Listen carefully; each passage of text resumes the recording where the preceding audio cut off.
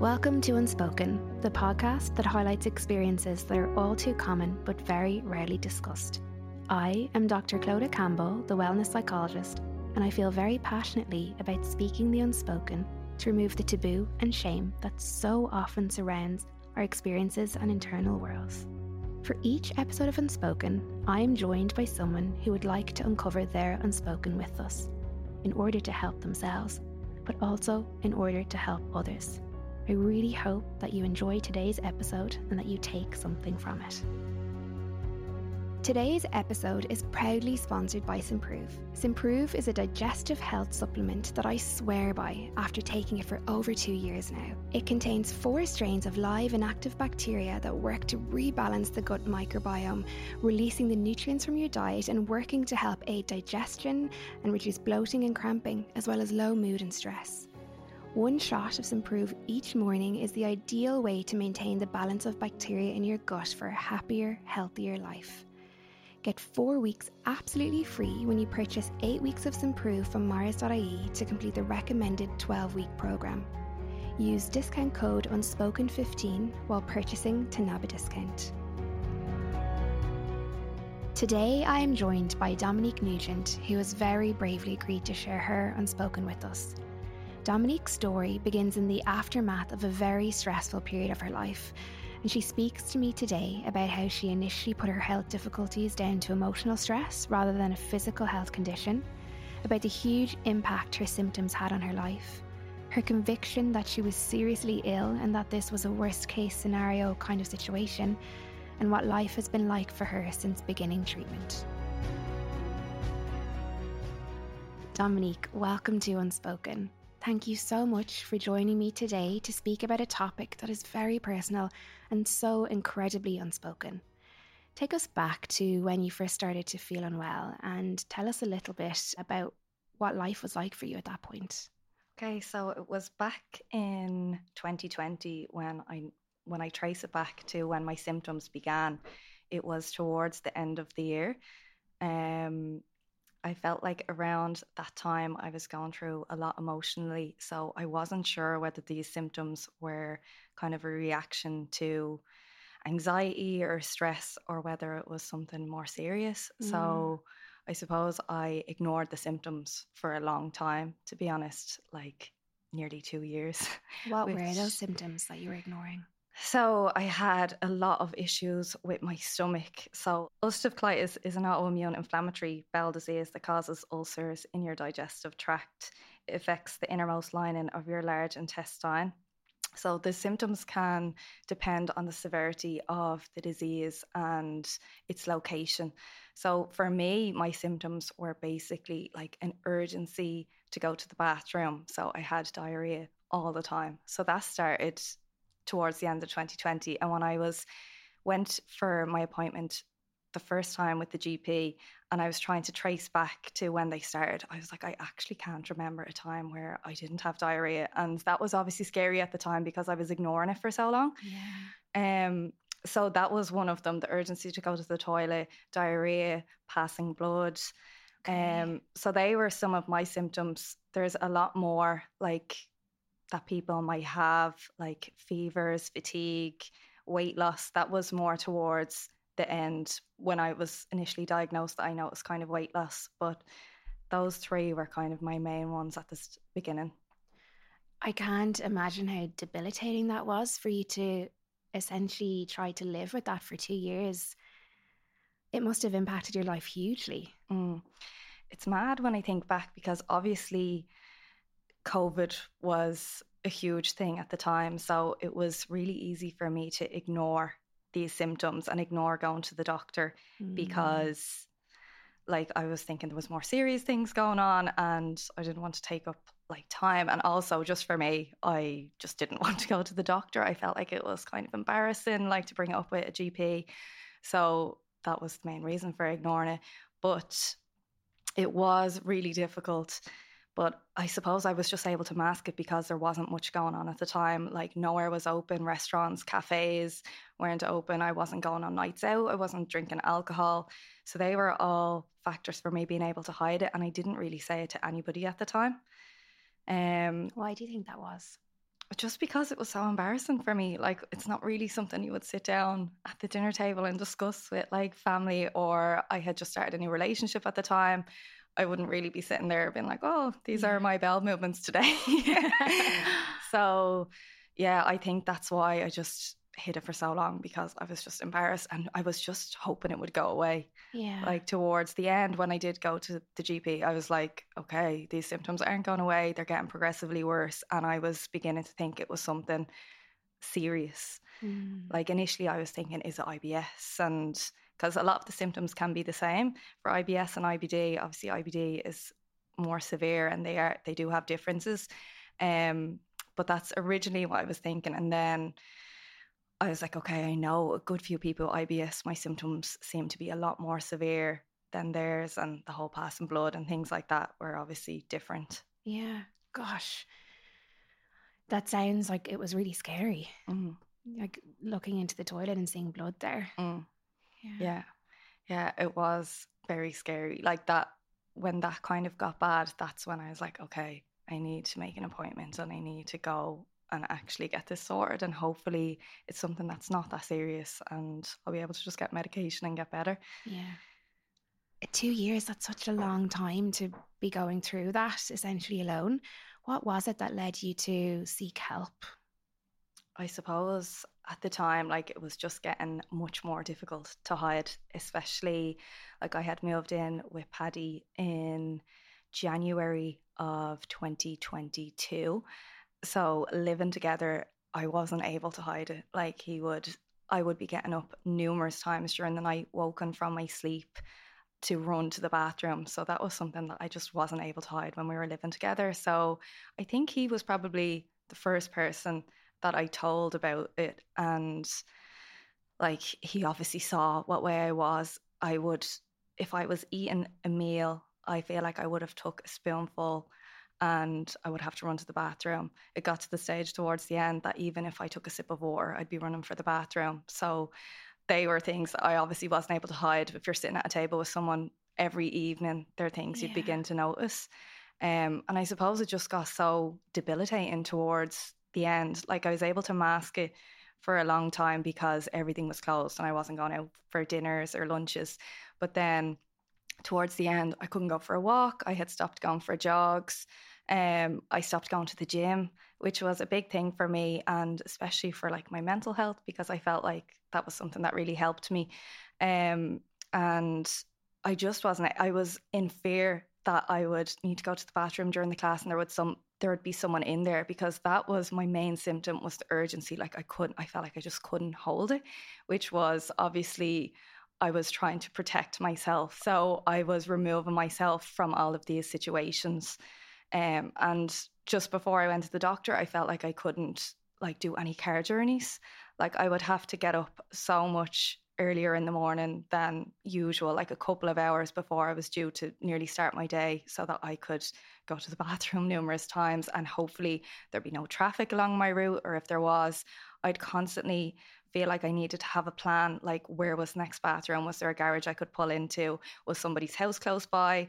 So there was just like, it was just such a feeling of anxiety, because I just felt like it was constantly on my mind. Like towards the end, I was dreaming about it. Like that was nearly my dream, like reoccurring dreams, was me having to go to the bathroom. It was all I was thinking about. And then as I was telling like family members and stuff towards the end, they were like, oh, maybe you're just anxious, or, do you know, because you get that feeling in your stomach when you're feeling anxious, like you might need to go to the bathroom before an interview. Whereas I just felt like I had that 24 hours a day. So yeah, it was just awful at the time. And I was just like, I can't go on like this. And then I obviously noticed more severe symptoms, like I was dropping a lot of weight. And I was obviously thinking, I'm clearly not getting any nutrition in. I can't even hold water down. Mm. Um, so that's when I was like, okay, need to make an appointment and go. What was the hardest part of all of that for you? I suppose just the fear of it being something life threatening. Like that was another reason I think why I was putting it off, because I was Googling symptoms all the time. And a lot of things that came up were about bowel cancers or, you know, the likes of those. So I was like putting it off, nearly thinking I was prolonging my life if I didn't know it was something like that. And then obviously when passing blood got involved, I was like, okay, this isn't normal. And it was just a very scary time. And I didn't want to like tell loads of people because obviously it was embarrassing, but I also didn't want to worry them because obviously the first thing you might hear if you hear someone is kind of passing blood all the time when they're going to the bathroom, you're like, okay, that's serious. Like they need to go to the doctor. Whereas I was like doing that for such a long time before I actually went. It sounds like you were carrying a lot on your own in that period. Yeah. Yeah, I definitely think I was. And obviously the stress of it was just like a huge thing as well because I felt like I was constantly on edge, which was obviously exasperating the symptoms because they were like a knock-on effect. If I felt calm, they might be okay. Like if I was at home in the evening, I knew there was a bathroom there and there would be no one in it, I'd be relaxed. Like I felt like that's the only time I'd be relaxed was when I was at home. Every other time of the day, I was like panicked nearly or stressed because I was just thinking like, where's the next bathroom? God. So as well as that really debilitating physical element, it sounds like emotionally it was really stressful for you as well. Really, really challenging. Yeah. Yeah. So you went to the doctor. How did it go? So I think it was either June or July that I went. Myself and Paddy had planned a big holiday to Italy this beginning of August. And I was like, I really want to see if they can give me something before we go away that I'll be able to manage the symptoms while I'm away. Because we were doing a lot of long car journeys because we were driving around. And even the thoughts of that for me was anxiety inducing because I was like, okay, I'm not going to be able to eat at all until we land in this spot. Like I would never eat a breakfast, never eat a lunch if I knew like we had to be somewhere. So there would was. you be hungry? Yeah, starving. There'd be like meals skipped all the time. I'd be afraid to drink water. So then I'm obviously be dehydrated. Yeah. But it was just more the fear outweighed the hunger and the dehydration, really, because I was just like, okay, I just need to get to the next place and then I'll be able to relax and eat and drink something. So that was a big thing for me was us traveling around that I was like, okay, I need to get it under control before we leave. So I went to the doctor. She kind of asked like about family history. Was there any family history of like the likes of Crohn's and stuff? And I was like, no, it's not in my family at all. I think that was another reason as well. Like there was nothing like any bowel diseases or anything in my family. So I hadn't got anyone to like base my symptoms off because a lot of the time it is in your family history. Like children might have it if their mother or father have it. Whereas I didn't have that at all, so I had nothing to base it on. So when I went in, they had said I needed to go for some blood tests and give some stool samples. So that was like the beginning of kind of getting the condition diagnosed. And after being so fearful of, like, I have this image of you in my head where it's almost like you're admitting this huge thing to the doctor for the first time after 2 long years. What was it like to say the words to them then? I actually like even felt embarrassed telling the doctor. Like they probably hear things like this every single day, but like it was so embarrassing just to say it to the doctor. And when she was asking how long the symptoms have been going on, I was like 2 years nearly. Like so it was such a long time to put it on the back burner and not go to the doctor. Like it feel like it's something you should probably go immediately about. And but she was like really calm in her demeanor, so it kind of relaxed me a little bit. And I was like, what do you think this is? Like I wanted her to tell me it wasn't anything like life threatening. And she was like, oh, we'll do the samples, we'll do the blood tests, and then we'll go from there. And I was like, do you think this is bowel cancer? Like, that was what I was thinking.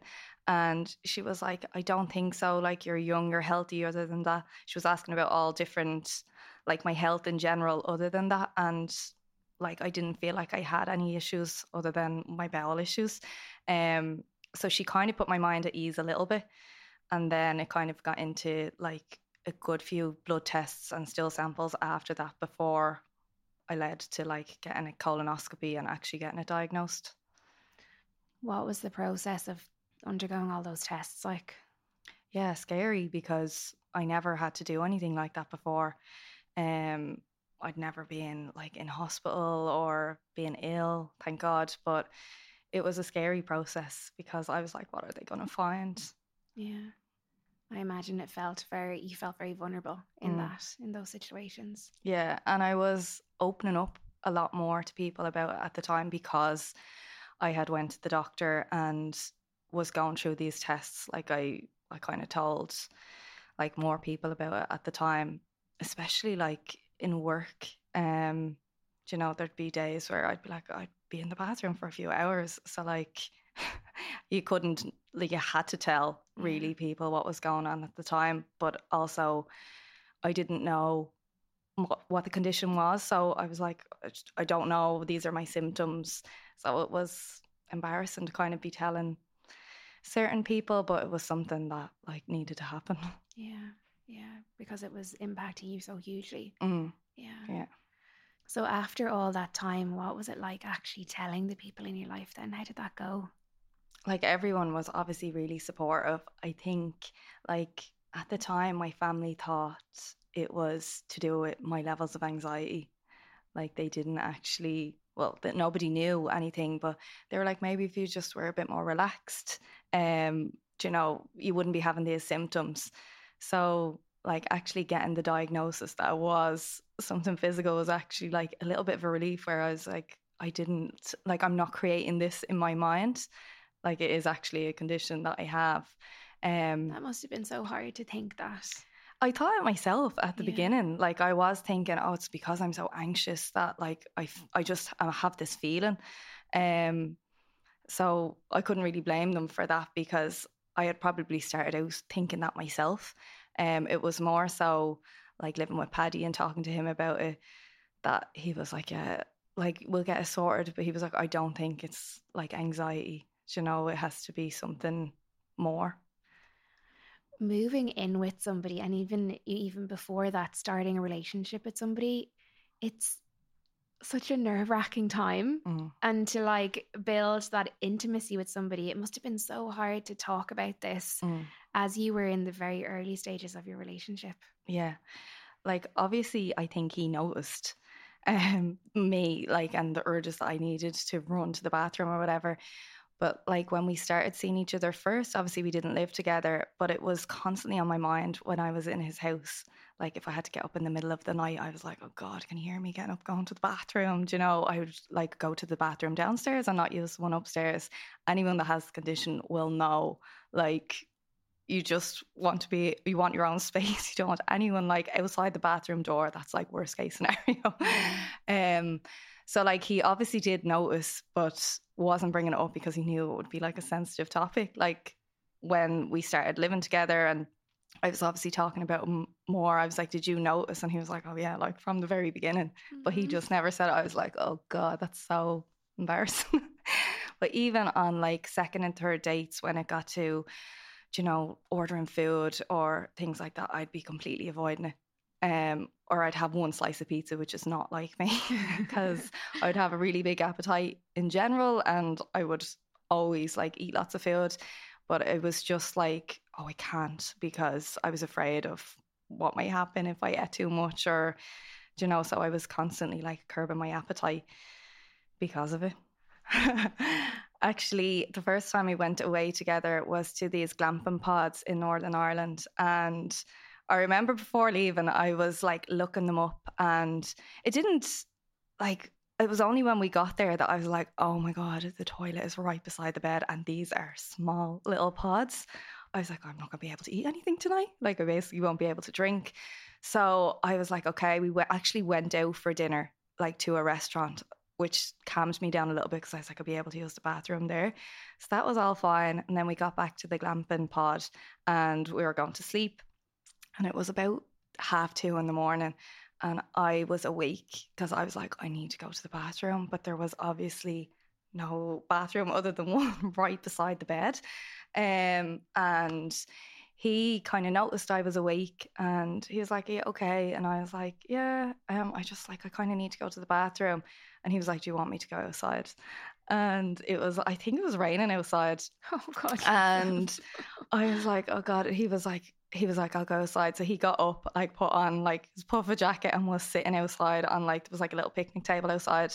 And then I was like, relax, I could go to the bathroom. But I don't know what I would have done other than that. Like I probably would have tried to wake him to get him up, but he knew, obviously he could feel the anxiety off me. I was like, what am I going to do? Like if I go in there, he's going to hear me, or, you know, it was just embarrassing. But he like really helped me at that time, like doing things like that. And then after as well, like when we started going to hotels and stuff, he would like leave the room. If I needed to go, I'd be like, okay, I need to go to the bathroom now. And he'd be like, okay, I'll go down to reception, or he'd go down to the bar. It was just embarrassing at the time. And he was like helping me out, I suppose, in a way, doing that. Yeah, that's so sweet. And I can really understand that. I'm married for nearly 7 years, and I would really feel self-conscious myself in that situation. So to be in that situation where you don't know him that well, I'd say that was really, really hard for both of you. I know. And I'd be like playing music on my phone. I'd be like a concert in the bathroom, because I'd be like, okay, I need to like hide any noises that might happen. Yeah. And I'd literally have my phone on like full blast, like with music on, to try and conceal it if he was in the vicinity or in the house or something. Like it was just something I did. Yeah. So you went for a stool sample, blood tests. What was the next part of that kind of test process? Okay, so I felt like it was a really long process, to be honest. My first stool sample somehow got lost, and then something happened to the second one. So I was like, what is going on here? So it was actually the third stool sample, and I was getting blood tests the whole time. I wasn't really getting a lot of results back. They were obviously testing for different things. It was only then when I got the letter for my first colonoscopy that I feel like I got anywhere with what was actually going on with me. Were you anxious seeing that letter come in? Yeah, very anxious, because I was like, they're going to find something. It was more like I wasn't as nervous about the procedure. I kind of had read up a lot on it, so I knew what it entailed.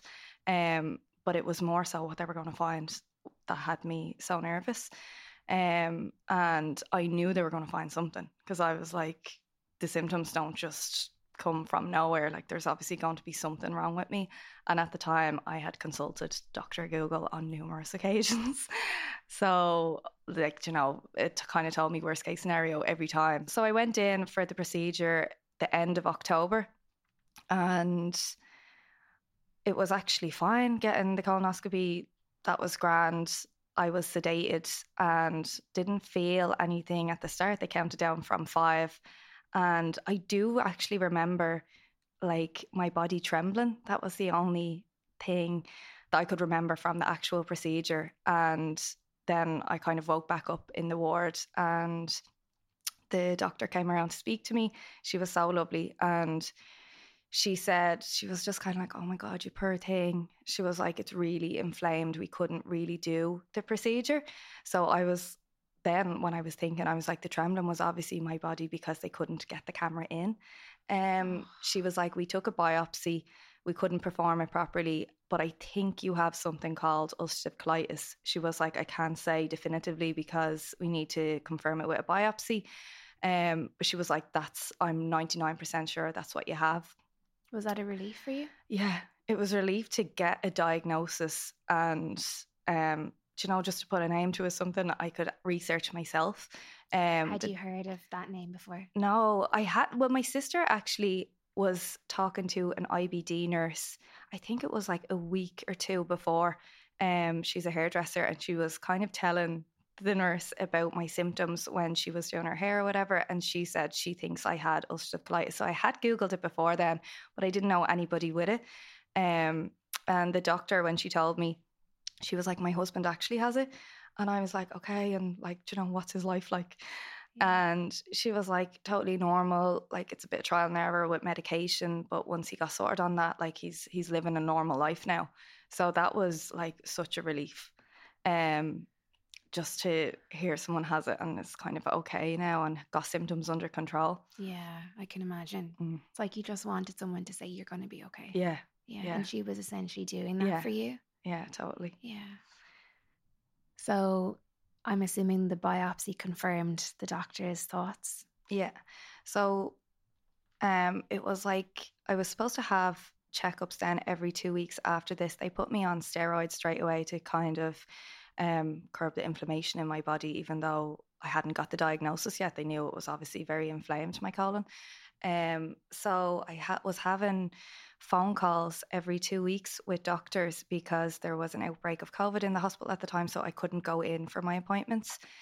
So I felt like it wasn't as personal over the phone, and like it just, I feel like it would have been more beneficial for me going into the hospital that I could ask more questions. Like over the phone, it just wasn't the same. So those appointments continued on for, I think, about 6 weeks. And then How were your symptoms in those 6 weeks? they were still as bad as ever. Like from about, like, I feel like they got really bad around March 2022. And to be honest, they were really bad, just ongoing from there. Like I went on holidays with my family right after our holiday to Italy, and that's when they obviously seen how bad my symptoms were when they were actually living with me. Because before that I was essentially hiding it. But we'd go out for dinner at night time and I'd be like, I need to go home right now. Like it was no, walks along the promenade, and like my niece and nephew are with us, so they would have wanted to be, on the little amusement rides and things like that. And I was like I can't wait. I need to get home. I'd be like physically like sweating. I'd be so nervous because I'd be like, I need to get home right now. So the symptoms were like that, I think, from about March up until like I had the colonoscopy, and essentially until I went into hospital. Like it was just constant. What month did you go into hospital? So I went into hospital in November. Oh, so March to November, that is a really long time. Yeah, yeah. It felt like it was weird because in a way it became my norm, and I just got so used to it. Like I was so used to getting up numerous times during the night to go to the bathroom, spending so much time in the bathroom, that it just became normal for me. So I was beginning to think it was never going to be any different. Were you absolutely exhausted? No, like I was, but I was just dealing with it, I suppose. Like I remember Patty being like, I don't know how like you're kind of functioning today, like when I was literally up, because I could be up for hours at night time. But I just got up and got on with it because it was my normal. But so I was having the phone calls every 2 weeks, and then around mid-November, I had a phone call with a registrar in telehospital called Catherine, and I feel like the phone call with her changed everything because she was so lovely. She really, really put my mind at ease. She was like, "What's your biggest fear?" This was before the biopsy came through and said like that it was ulcerative colitis. And I was like, I suppose cancer is. And she was like, nothing showing up in your blood test or anything gives me a reason to believe that it might be that. So she was like, try and relax on that side of things. So she really calmed me. And then I was like, and if it is, like, what's going to help me? Like, what's going to get it under control? They had upped my dose of steroids because on these phone calls, they were asking, were symptoms getting any better? And I was like, no, they're still the exact same. So they were being upped. I think they were upped like 3 times. And then I went into hospital. She actually rang me back a week after, I think, one of the phone calls. And she was like, your biopsy came back. You do have ulcerative colitis. She asked me again about my symptoms. I was saying they're still the same. She was like, okay, I think we're going to have to admit you like to try and get the symptoms under control.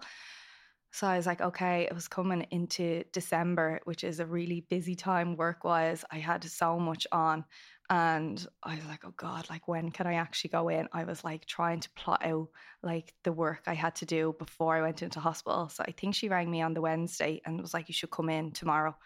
And I was like, oh, I can't, I have work. What about Friday? So she was like, okay, come in on Friday. I had to be admitted through A&E, but on that Thursday before going in, I remember doing like 5 or 6 jobs that I was literally just like, I got up so early in the morning and was just getting everything done. I was like, I'll be able to edit them and do all the work while in hospital, because I didn't just want to like stop and go into hospital. And essentially I was thinking I'm going in there to relax. So I was like, if I get all this done and then I can go in. So I went in on the Friday. And it was like a long time in A&E. I think I was in A&E for about 16 hours, and then I was admitted into a ward. And then I spent like a week in hospital. So the first few days, it was just like a lot of like nurses coming around administering like infusions of like steroids and different medications. I don't know exactly. I was just taking so many tablets like every 4 hours.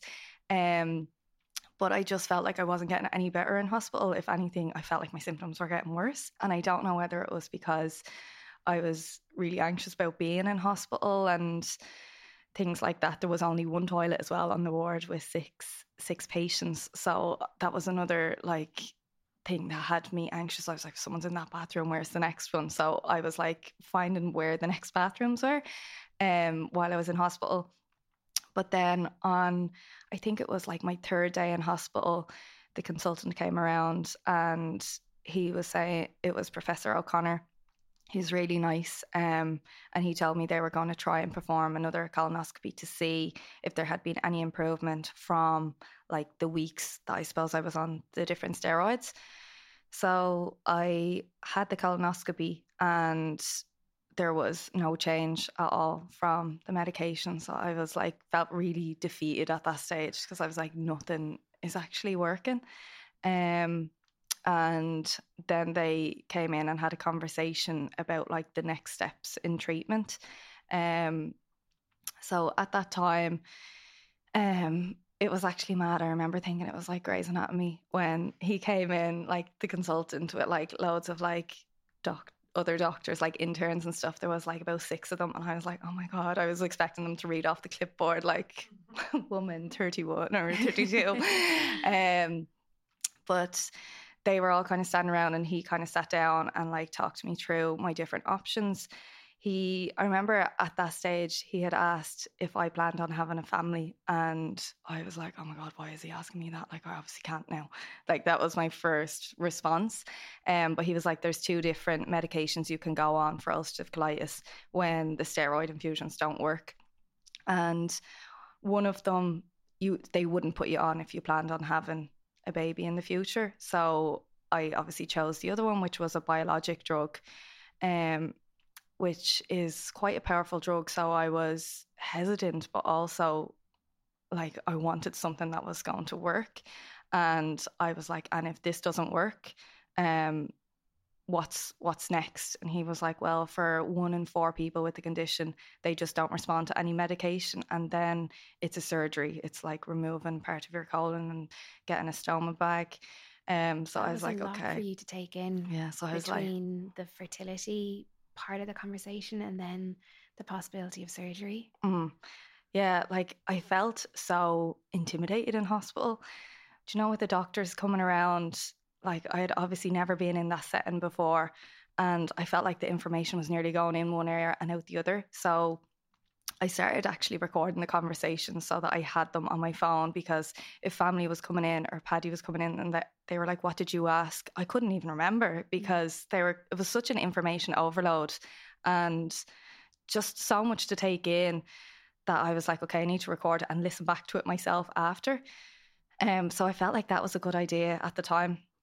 And yeah, it was kind of scary when he said those things to me. Like as soon as he left, I was crying. But like while he came in, I was just like asking questions. And then I was like, and will I be able to have a baby if I go on this medication, or what are the side effects? So they went through loads of the side effects of the medication, and there is a lot. But like when I weighed it out, obviously I felt like it was better to go with that than suffer with these symptoms. Yeah, for life to continue as it was. Yeah, and he was saying like there would be a big difference if these worked. So I was really hopeful that they would. Like I had explained to him at the time that I was getting married in June. And I remember saying like, do you think I'm going to be okay for June? And he was like, you're going to be feeling so much better walking up the aisle if you like go on this medication and start the process. So I was obviously really happy about that. And I was like dying to get started then. Yeah, I can imagine. So what was it like? Did they help? Yeah, so I was in hospital for a few more days after that.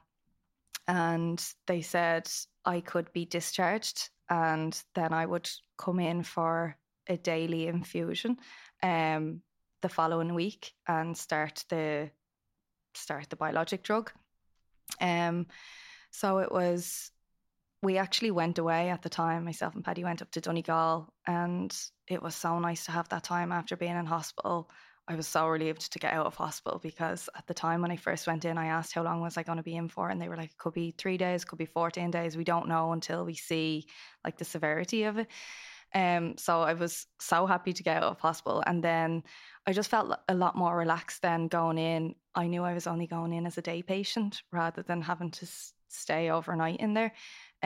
So I went in for my first infusion the middle of December, and to be honest, like I started noticing a difference in my symptoms, like almost straight away. Like after a week, they were not as severe as they had been. So I was like, oh my God, it's working. After all that time. Yeah. Yeah, I was like, why didn't I do this sooner? But I don't know now. Obviously, my symptoms were so severe. That's why I was put on a biologic drug. Whereas if your symptoms aren't as severe, they would try you on different just oral medications before that. But the symptoms were obviously so bad that this was the only thing that was going to work for me. What did it feel like to start feeling better again after 2 years? Like, it was so mad. Like, I remember going, so when we went up to Donegal, that was literally the weekend after, I was already starting to feel better. And I remember going in and we ate lunch in a restaurant, and I don't know, I feel like I need to cry. And Paddy was like, it's actually so good to see you being able to eat. Like, and he said that for weeks after, because he was obviously really used to being at dinners with me, and I would just have a mouthful and then be running to the bathroom, whereas actually being able to sit and enjoy food was like such a big deal for me. So I remember when he said that to me at the table, I wanted to cry in the restaurant. So like that was such a positive outcome almost immediately for me. And like my mom was texting me every day, like, how are you today? How are you today? And I was like, I'm feeling better. Like it's less today. Or she'd be like, how many times did you go to the bathroom today? Like this was literally became our conversation. It went from being so embarrassed to like talk about to like everyone was asking me how many times a day I was going to the toilet. At its worst, what was that number? Like up over 20 times a day. And like it was obviously not quick either in the bathroom. Do you know, like I could be in there for ages. So 20 times a day was a lot of time taken up in the bathroom. Yeah. So that was a difficult time. How have you been feeling since? So how long are you on the tablets, the medication now? So I'm on it since December. So what's that now? December, January, February, March, April, May. So 6 months. Yeah. 6 months. And like I wouldn't say like I'm completely normal. I still have symptoms. If I, ate something that I felt might flare up, I definitely still like it's not normal, but it's a million times better than it was. So I had my hen party last month, and I noticed that the symptoms were quite bad over there. Like even the morning in the airport, I think I went to the bathroom 10 times before getting on the plane. And I was like, oh my God, I hope I'm not going into a flare on my hen party. All my friends were like in the bar getting ready to like excited going on the plane. And I just felt like I was in and out of the bathroom. And I don't know whether it was because I was slightly anxious about it. I knew there was obviously going to be alcohol involved, which does flare it up. Like I do know that. So now I wouldn't drink like kind of unnecessarily. Like I would do it at big occasions like a wedding or hen party or something like that. But I wouldn't just be like, okay, let me go out every Saturday night and drink alcohol, because I know it really like makes the symptoms a lot worse. So it was bad over there, but I was kind of thinking it would be. And like subsequently the week after was also bad. So I just realized like there's a certain diet that I would follow, a low residue diet, which is basically a low fiber diet. So I know the foods that can kind of start to relax the symptoms a bit more now, because I know a lot more about it. Like at the time before I was diagnosed, I thought okay, I'll try and eat healthier foods, like, choose whole meal options and stuff, whereas they were all things that were making my symptoms so much worse. Um, like I can't have random things like kind of skin on potatoes, popcorn. They were all foods that I would have ate a lot of. So Yeah. I was really obviously affecting my bowel and not realizing. Um, so when I was told to go on that low residue diet, it did like it helped my symptoms a good bit. So now I know kind of the way to help them. Yeah. So it sounds like life is feeling much easier for you in the Yeah. last 6 months. Yeah. It's literally like night and day. Like the difference, like even just having like a full night's sleep, like has just changed my life dramatically. Like I had gotten so used to it, but just being able to sleep through the night is like life changing. Yeah, and that is such a basic need that we all Yeah. have. Yeah. And being Yeah. able to go back to the gym, like being able to go back jogging, like they were all things like I felt like I just couldn't do. It was getting me to a point where I was like, okay, like I'm only going to be able to sit in my house. Yeah. Like even in the lead up to like Christmas and Christmas events, there was a lot of dinners on for work, and I was like, oh my god, you don't know what the menu is going to be. So I remember I had started to say for the dietary requirements that I did have dietary requirements because now I knew them. Mm. So I was only eating really plain foods like plain chicken. Like I know that red meat would kind of really aggravate it, so I completely like avoid that now. Um, so I was anxious coming up to like events at Christmas, but also knowing the diet that I had to follow helped. So it's not long until your wedding. No. How are you feeling now, given how far you've come on thinking about the wedding? Yeah. So excited now thinking about the wedding and feeling so much better. Like I remember like being in hospital around the end of November. I was like it's not that far away. And am I going to be okay by then? Like even the whole process picking out a wedding dress was so stressful because I had lost so much weight that I knew if I was back healthy again, I'd be back to like my normal size. Because I had went from like a size 10 down to a size 6 being too big for me, which I've never been that size. Um, so when I went to try on wedding dresses for the first time, that was in October. Like I was like, when do you need my last measurements? Because I was like, if I get better, like I'm not going to be this size. Yeah. And the process, like going over to pick the wedding dress, I went over to London with my mum and my sisters. Like it was just not enjoyable at the time because I felt like I couldn't eat. Like, before going to them, I was stressed going on the tubes, the whole bathroom situation. So that time was not like an exciting time for me, and I Yeah. felt like it should have been. It reminds me of that scene in Bridesmaids. Yeah, oh God, don't talk to me about that. That's all I was thinking about trying them on. Yeah, I didn't want to be that scene in Bridesmaids. But yeah, like, so it's so good to feel like excited about it now and getting to wear the dress and marry Paddy. Yeah. But yeah, it's just so different. Like my life has changed so much. Yeah. If you could go back to that girl at the end of 2020 or to somebody else who's listening that can really relate to those dark days for you, what would you say?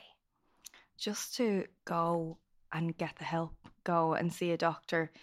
Like, God, the difference now on the medication that I'm on compared to living through those symptoms for so long. Like it's not worth it. Like the procedure, the colonoscopy is so fine getting it done. If they find something, they're going to start you on medication. So you're going to start to feel better so much sooner. Like I can't believe I let it go on for so long, like suffering with those symptoms. Like it's so debilitating. Like I know it's embarrassing, but like you just need to go get the help and you will feel a million times better. Well, thank you so much for being so open with us. It really is such an unspoken topic. And like you said yourself, you kept it unspoken for such a long time.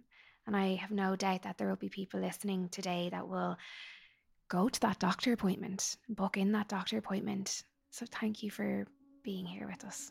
Thanks for having me. Typically, I lead our therapy segment, but today, given our topic, we thought it would be best to get a good health expert in. So for that reason, I will now pass you over to Una O'Hagan, pharmacist with Mars Pharmacy. You'll find her at mars.ie and on Instagram. So as Dominique described, she has ulcerative colitis, which is a form of IBD. IBD and IBS are very different and they're often confused.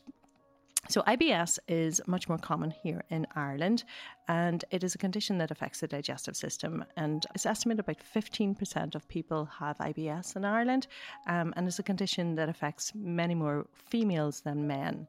It's often very frustrating, there's no cure, and it's all about managing symptoms, which are more like stomach cramps, bloating. Some people have diarrhea, others have constipation, and these conditions come and go, these symptoms come and go, and often last weeks, months, even years, and are triggered by diet, alcohol, stress and anxiety. Now, as Dominique has, her condition is one form of IBD, which is inflammatory bowel disease, which is much more chronic condition. It's a chronic inflammation of the digestive tract, and it manifests mainly in two different forms, Crohn's and ulcerative colitis. And both conditions, whilst have a lot of similarities, they also have many differences. Some of the differences would be location in the gut. So Crohn's can affect anywhere from the mouth to the anus, whereas ulcerative colitis is much more limited towards the colon and the rectum. The pattern of inflammation is very different as well. In Crohn's, it can come in patches with healthy tissue in between, whereas ulcerative colitis is much more a continuous inflammation through the colon. Also, the depth of inflammation is very different. So in Crohn's, all layers of the intestinal wall is affected, whereas in ulcerative colitis, it's much more towards the innermost layer. And the symptoms, whilst they can be very similar, there are some differences as well. In Crohn's, you see a lot more abdominal pain, whereas in ulcerative colitis, patients can often have rectal bleeding. So the treatment plan is very often very different, but lifestyle changes and advice would be very similar. So these are many conditions that affect our gut health, and I guess I always talk about gut health being so important, not only in terms of looking after our digestive health, but actually your gut health is so much more than just your digestion. Good gut health supports your overall health, and research now shows how your gut health is linked to your immune health, because 70% of your immune system is actually in your gut. It's linked to your metabolic health, it's linked to your hormone health, your skin health, and even your mental health. There is a physical connection between your gut and your brain known as the vagus nerve, and we know that neurochemical aggregates travel from our brain to our gut, but also from our gut to our brain. So what happens in the gut really affects our brain and our mental health, and vice versa. And often we hear our gut actually being referred to as a second brain, because it pretty much can act independently. So research is always advancing in this area, and we now know actually that, believe it or not, 90% of our serotonin, our happy hormone, is actually manufactured and made by our little gut bacteria, whereas years ago we would have thought that this is all produced in the brain. Only 5% is actually produced in the brain. And of course, serotonin is our happy hormone, and it controls anxiety, it controls our mood, it plays a role in our digestion as well, and also affects our sleep. So why would you look after your gut health? Well, not only does it improve digestion, it reduces bloating and cramping and pains, it regulates your bowel motions, but also it's really important as well, because this little ecosystem of good bacteria, known as our microbiome in our gut, play a huge role in our overall health. I always say that this ecosystem, it's almost, researchers refer to it now almost as an independent organ actually. And, you know, whilst these bacteria are microscopic, if you added them all up and held them in your hand, they would weigh heavier than the human brain. There's actually more bacteria in us than there are cells, human cells in our body, more bacteria in us than there are stars in the Milky Way. So these bacteria live in symbiosis with us. That we provide them with food, and they provide us with many, many important metabolites that are important to our health. They manufacture B vitamins, they manufacture vitamin K, and they manufacture short chain fatty acids, butyrate, acetate and propionate, which have many health benefits in our bodies, as well as the serotonin and many other chemicals as well. So how do you look after your gut health? Well, small steps make big changes. So first and foremost, it's really down to your diet, and eating lots of fibre in particular, I'd say. We're supposed to eat somewhere between 25 and 30 grams of fibre, but many of us, in fact, 80% of us are said to be deficient in fibre. So it's really important to look at the fibre intake that we're taking. And the key thing in this is diversity. So just like you and I, our little bacteria in our gut, there's many different species and they all prefer different fibres. So you got to feed them variety. So don't just eat the same fibres every day because you're only feeding a certain subset of them. So it's all about eating lots of different fruit, veg, and top tip would be to keep the rinds on veg because 50% of the fibre is actually in the rind. So if you can keep the rind on veg, lots of nuts and seeds and herbs and spices, whole grains as opposed to processed foods, and lots of legumes.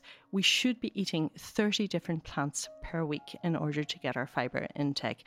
And if you have lots of colour on your plate, we always talk about eating the rainbow. Those colours give us lots of different polyphenols, which are super strong antioxidants, and they superpower our bacteria. They love polyphenols, so make sure you feed them lots of different colour. Stay hydrated. It's really, really important for good gut health to stay hydrated. We don't drink enough water. Please increase your intake of water because that is really important to get, especially the reabsorption of water to form your stools in your large intestine. And it's really, really important just to keep the functioning of the gut going well. Also, sleep, exercise and managing stress is really important for your gut health. And then doing all you can to supercharge your microbiome. And one way to do that is to take a gut supplement such as a Simprove. It's my favourite gut supplement, and simply because it's clinically backed by third-party data. So there's a lot of clinical evidence behind it to show that it actually rebalances and resets your microbiome within 12 weeks. So it contains live and active bacteria that do not trigger digestion. So your little bacteria that is in your shot of Simprove make it through the stomach. They are not killed by the stomach acid and they reach the large intestine, which is where they are needed to get to in order to do the work that they do. So the research shows that within 12 weeks, Simprove will rebalance and reset your microbiome to optimal levels to get your gut health back to what it should be and getting the good bacteria rebalanced in order to control the pathogenic bacteria. Thank you so much for listening to Unspoken with me, Dr. Clodagh Campbell, the Wellness Psychologist. Be sure to like, subscribe and follow me at The Wellness Psychologist on Instagram if you would like to hear more. If you identified with this topic, make sure to check out the show notes where I have listed related resources for you. I hope you find them beneficial.